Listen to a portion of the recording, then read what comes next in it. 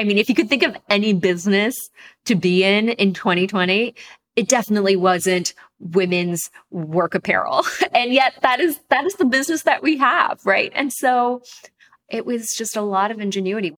I am unwilling to give up. That I will start over from scratch as many times as it takes to get where I want to be. You just want to make sure you will get knocked down, but just make sure you don't get knocked out. So your only choice should be go focus on what you can control. Hi, everyone, and welcome to the Kara Goldin Show. Join me each week for inspiring conversations with some of the world's greatest leaders. We'll talk with founders, entrepreneurs, CEOs, and really some of the most interesting people of our time. Can't wait to get started. Let's go. Hi, everyone. It's Kara Goldin from The Kara Goldin Show, and I am so excited to have my next guest here. We have Sarah LaFleur, who is the founder and CEO of LaFleur, which is this incredible women's clothing apparel company. But we're going to hear a lot more about her founding story and some of the goods, the bads, all the challenges along the way. And what's I thought was really, really interesting and sort of the early founding stories is she is the daughter of a diplomat. And before her philanthropic work with refugees, that's what she was doing before founding her own company, and then working and moving into New York City and working in private equity. So we'll talk a little bit about that and how she got started, and I guess ended up teaming up with the former head designer from Zac Posen. I mean, that is in and of itself must have been so much fun and huge coup to be able to get that all together too. So Sarah has earned many accolades as well, including the Fashion Group International's Rising Star Award, Inc.'s Design Award, and Bottomless Closet Fashion Award, one of my favorite ones. And she was also named on the list of the WWD's 40 of Tomorrow and Crane's 40 Under 40. So many incredible accolades. I won't name them all, but definitely LaFleur is an innovative brand, amazing things, and I'm excited to have you here, Sarah. Thank you so much. What a glorious introduction, and I would have to say all thanks to my publicist Courtney. So she's really yeah, exactly. So we have this connection. So fun. So talk to me a little bit about being the daughter of a diplomat. Did you always say, I'm going to go be an entrepreneur, or what did you think you were going to do? No, I mean, so, in some ways, I guess the apple did not fall far from the tree because my mother is also an entrepreneur, but I think growing up, she was the black sheep in the family. Almost everyone in my family was a civil servant or worked in government in some shape or form. So I actually thought that's the job that most people have. And my mother was this kind of oddball who decided to go start her own business. And I think growing up, watching her, it just looked incredibly hard from the outside. Actually, one of the first, in the first few years of her running her company, she had a catalog order business, where she was basically introducing catalogs. This is I want to say the early 90s. And so she was introducing American catalogs to the Japanese audience. So if you can kind of remember J. Crew or Hannah Anderson, or there was a brand called CW. That was my personal favorite, CW Girls. Anyway, she would take these catalogs, she would send them to Japan, and people would place orders, and then we would get boxes and boxes delivered to our basement, which was my mom's office. And then she would repackage them and ship them to Japan and, manage returns, et cetera. And I could see up close what a struggle it was. I think my mom also got a lot of joy out of it. But how hard it was. And I think I didn't feel like it was I felt no calling towards entrepreneurship. If anything, I thought I was going to, follow my dad's footsteps. And maybe become a diplomat. I really just thought I was going to go work in government. So it's a strange turn of events. Where exactly were you living too in Japan? Gosh, all over. So in Japan, we lived in Tokyo mainly. And actually, we often lived with my grandparents. We, especially because sometimes when my dad would, receive a tour, in a country that my parents didn't necessarily want to raise me and my sister. They also really wanted my sister and I to have a Japanese education. So I actually went to just a regular Japanese, primary school, elementary school, and then middle school, and as did my sister. And so, I think for all intents and purposes, I considered myself Japanese. And it really wasn't until college, when that was my second time living in America, coming to college, did I actually, I think, think of myself as American. But I think even before American, I do think of myself as, immigrant and I guess also, somewhat international and also, without a home, without maybe like a strong identity one way or the other. So interesting. So after you left college, what was your first job?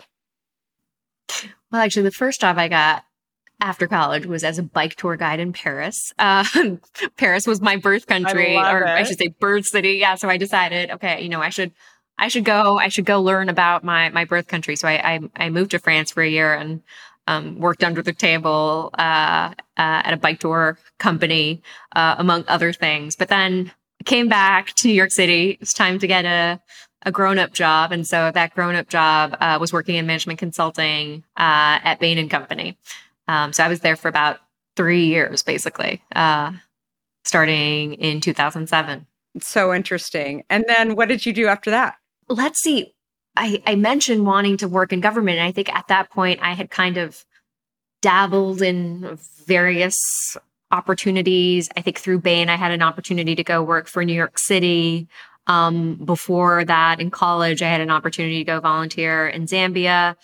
And I think through Bain, I thought, okay, this is actually my moment after having been in the private sector for 3 years to give, nonprofit or, governmental work another try. I ended up moving to South Africa. I joined a NGO called TechnoServe, which was a nonprofit organization that focused on really looking at the supply chain, often in agriculture, and saying, okay, how can we incorporate,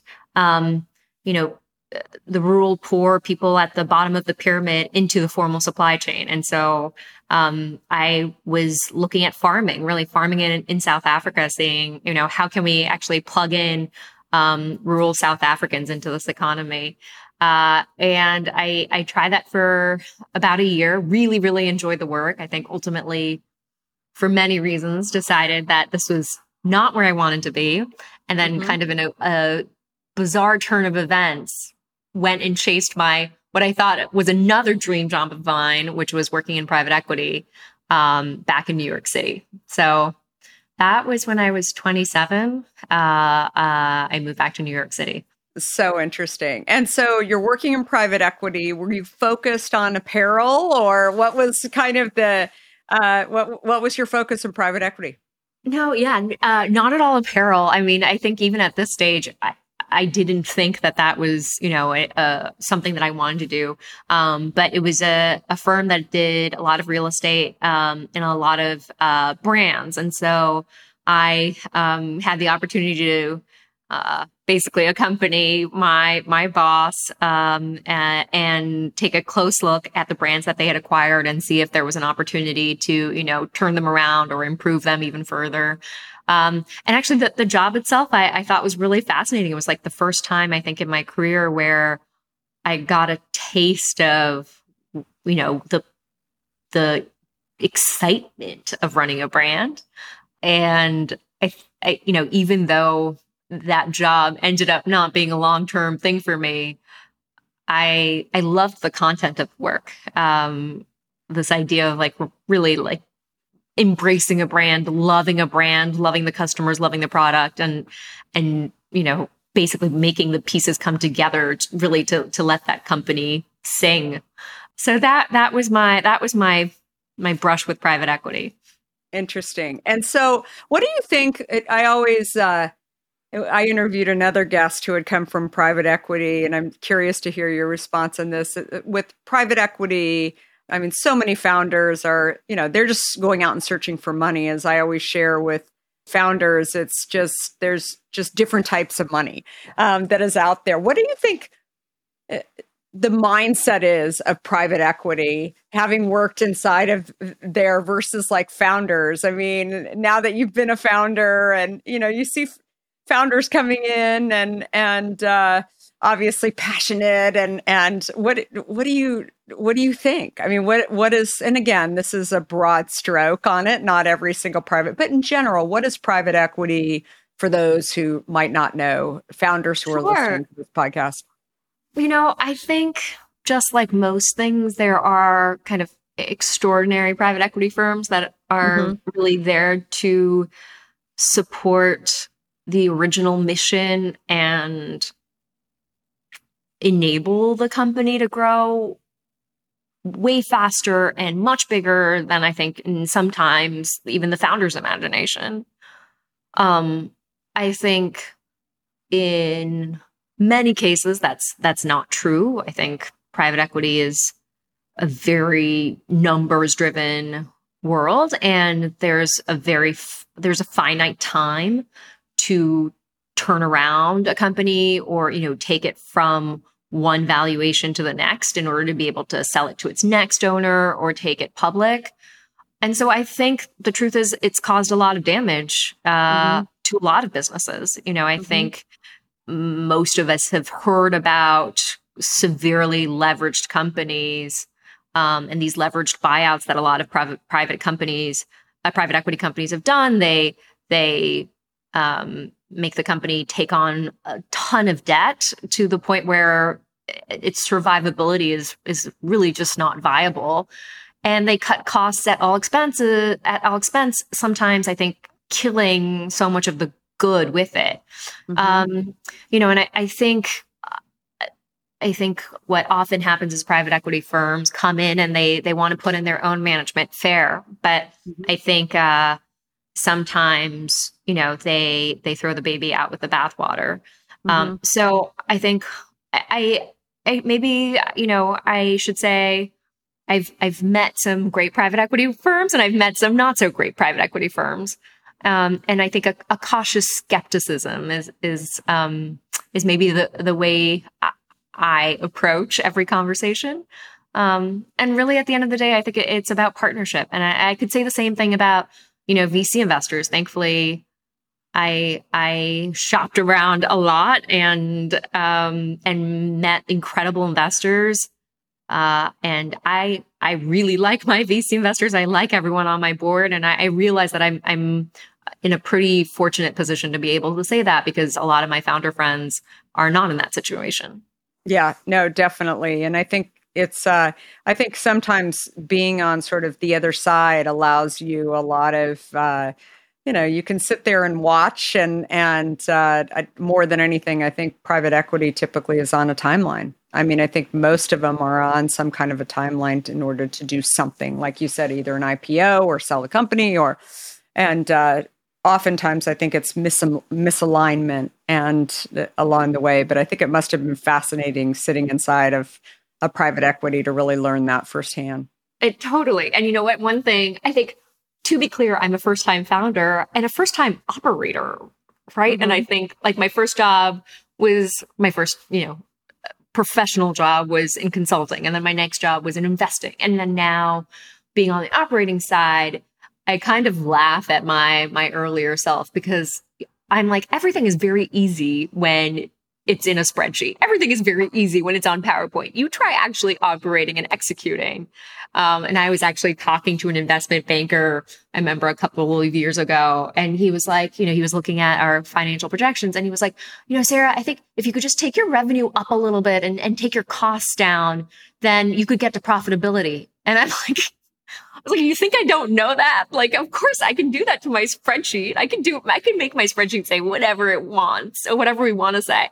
But that's just not how operating works. Operating is about people management. It's about alignment. It's about execution, and I just kind of laughed. But I'm sure I was the one saying that only a few years ago. So, I understand why it might seem so easy on paper. No, definitely. And I think that it's, and especially when you haven't operated a company and you haven't seen the things that you've seen and had to deal with, different challenges along the way, for sure. I completely agree with you on so many levels. So you entered into the fashion industry. So were you sitting inside of your role there in private equity thinking one day I'm going to go and be an entrepreneur? Were you there yet? Or how did this come about? Oh my gosh. No, not at all. My plan was, kind of typical, associate at a private equity firm. I was going to do my 2 years or however many years that you kind of put into private equity and then go to business school. And then, I don't know, I thought, then we'll see. And then I think, to make, again, a very long story short, it didn't work out at this private equity company. I actually really was so depressed being there. I gave my notice, and 2 weeks later I was out, and I kind of sat on my sofa and cried for a good month.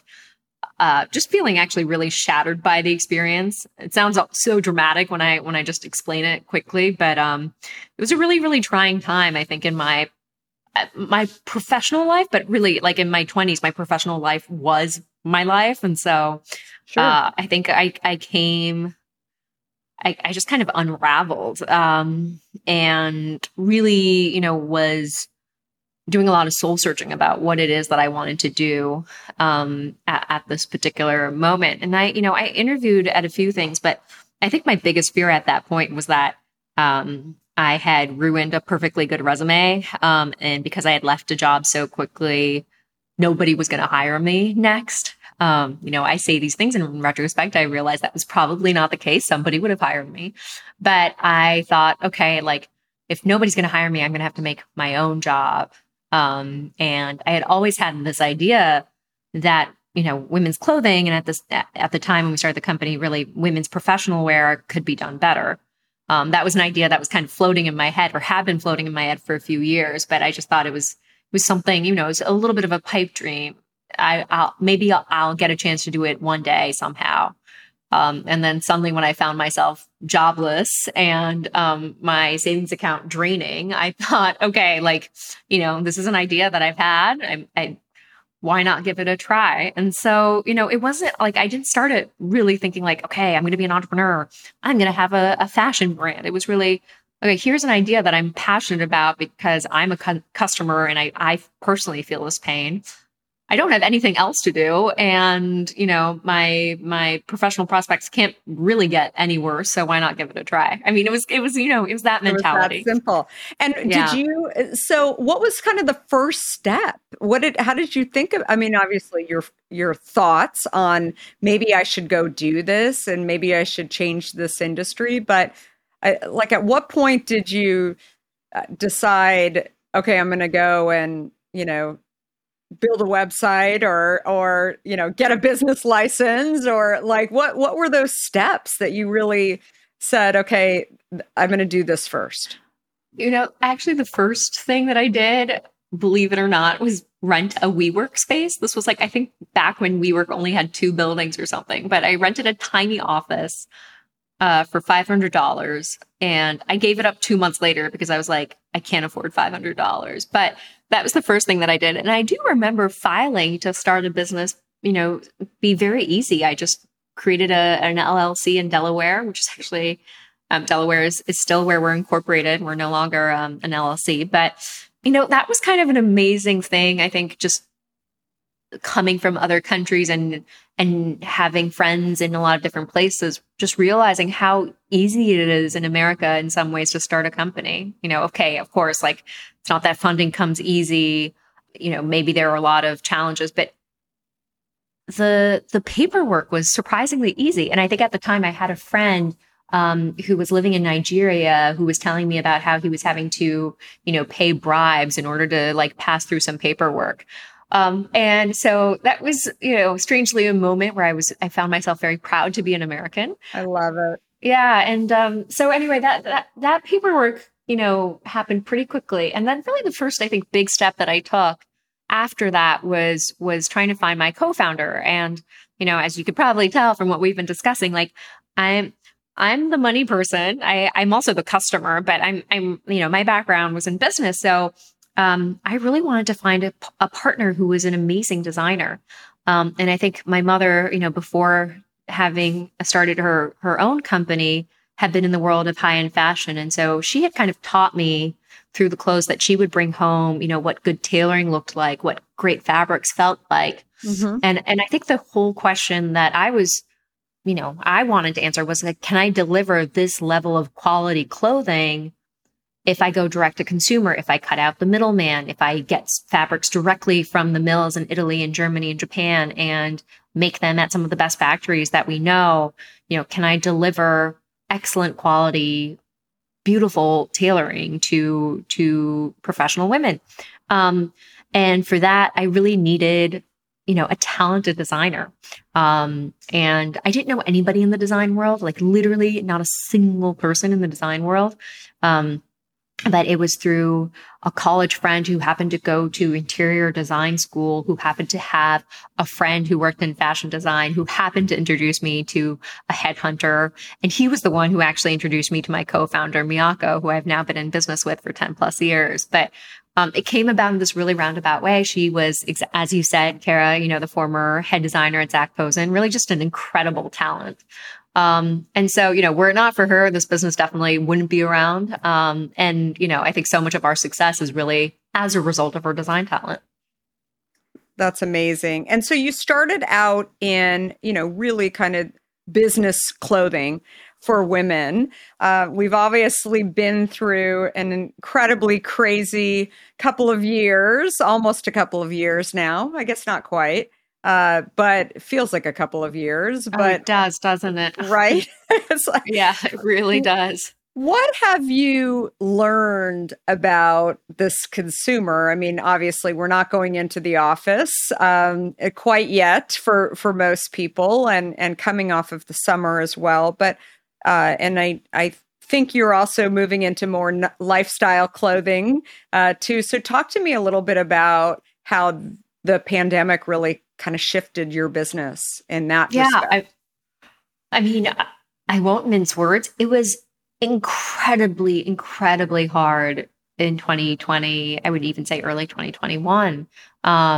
We saw what we call our customer Samantha. And so we saw Samantha's, I think, lifestyle and preferences evolving just even before the pandemic. We saw workwear becoming more casual and that she wanted more stretch in her pants. And we always stood for, I think, comfort and machine washability, wrinkle resistance. But I think in many ways, so we felt like we were ahead of the curve on that aspect. Mm-hmm.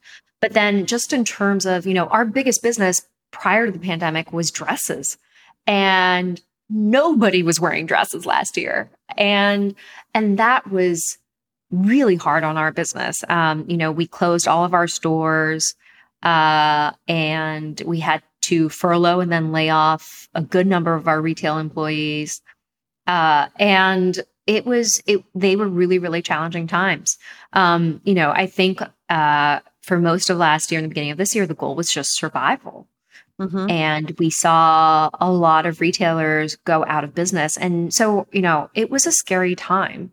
I think what got me through it, I would say like emotional, it was definitely a scary times for the business, but emotionally, it strangely did not feel like the hardest time for me. And I think I owe that to like really having an amazing, executive team, amazing partners, like around the circle who I felt like I could share things with and talk about really openly. I think, and we got to the other side. We survived, and actually, it's September. We're having our best month of revenue since the beginning of COVID. We just opened back up our New York store. DC is already open. So the momentum is really starting to build back up, and we're looking to open 5 to 6 more new stores next year. So I think just extraordinarily proud of my team. I mean, if you could think of any business to be in 2020, it definitely wasn't women's work apparel. And yet that is the business that we have, right? And so it was just a lot of ingenuity. One of the things that we did, we launched virtual appointments. And so, our store stylists are kind of famous for doing these one-on-one appointments with our customers where they pre-pull items for her. And you basically work with a stylist to figure out what works best for you. And we moved that over to Zoom. And now that's one of our fastest growing revenue channels. And we started a customer Slack channel, and customers would hop on every morning, and we became their new quote unquote work wives, work husbands. They were sharing childcare tips with each other. So I think there was a lot of creativity that came out of this period, but as a business owner, tough. Yeah. And I learned a lot from it. Do you feel like the community around, the industry as a whole? It's interesting. I talk a lot about this in my book as well, that I came from the tech industry. And when I came into the beverage industry, I wasn't shy about asking a lot of food and beverage people how to do things. And, many of them wouldn't give me any time, because why would they? I was coming from a totally different industry. I had this idea that, and maybe in some ways they found competitive, right? And it was really lonely in many ways, as I kind of look back on that time. And so then I just started to do it and build it over time, and kind of, I think, be the person that I wanted to be, or I wanted in my network, which was much more, mentorship and kind of saying, you can go do this, et cetera. I wish I had more time to do a lot of those things, but especially during this challenging time, do you feel like the apparel industry, do you feel like you were able to reach out to other people, or is it still very siloed as an industry? Surprisingly, yes, it was kind of unlike any other time, in the sense that everyone was desperate to help each other out. So whether it was around the Paycheck Protection Program, right? That was, a huge help to our business, and I know many other retail businesses. And my founder friends and I would hop on Zoom, and I think there were a couple of women that I know who are in retail, but also just generally consumer products. Because, and actually it was interesting. I think we initially all took a hit, but then, for example, the home industry came back really quickly, and then, did even better than year prior. Whereas apparel really continued to kind of stay flat if you were lucky, but often, kind of drop off. And we were really open about that struggle. And I would say there have been other moments in the business that were challenging, and I didn't feel nearly as comfortable, I think, talking about it with other people, because I felt like I was the only one going through it. Now, of course, in retrospect, we share these stories and we realize, wow, we were all going through the same things, or we were all struggling, right?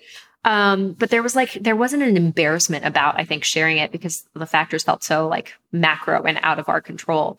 But that is a lesson that I am taking with me, which is we're just really trying to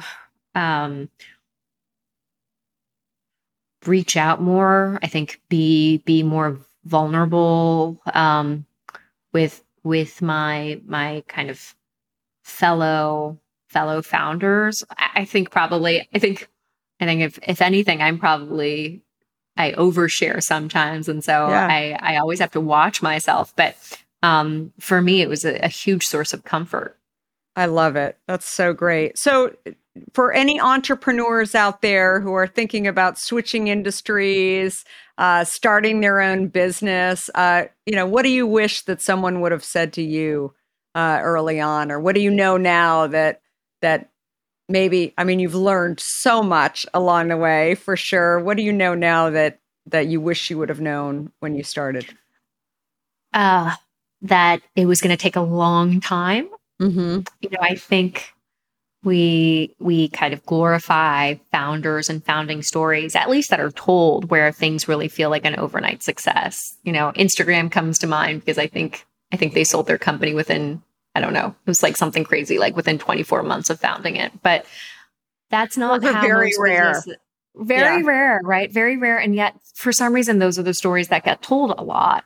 Mm-hmm. So I think there's this real misconception in the world of entrepreneurship. And I would say, like, in 2 years, I think I had just launched my site since basically beginning to launch. It took roughly a little under, but it took almost 2 years to get the product ready and then to launch the site. And I think coming from management consulting or finance, where, things work at breakneck speed and your product, frankly, is, like in the case of consulting, PowerPoint, or in the case of finance, a transaction.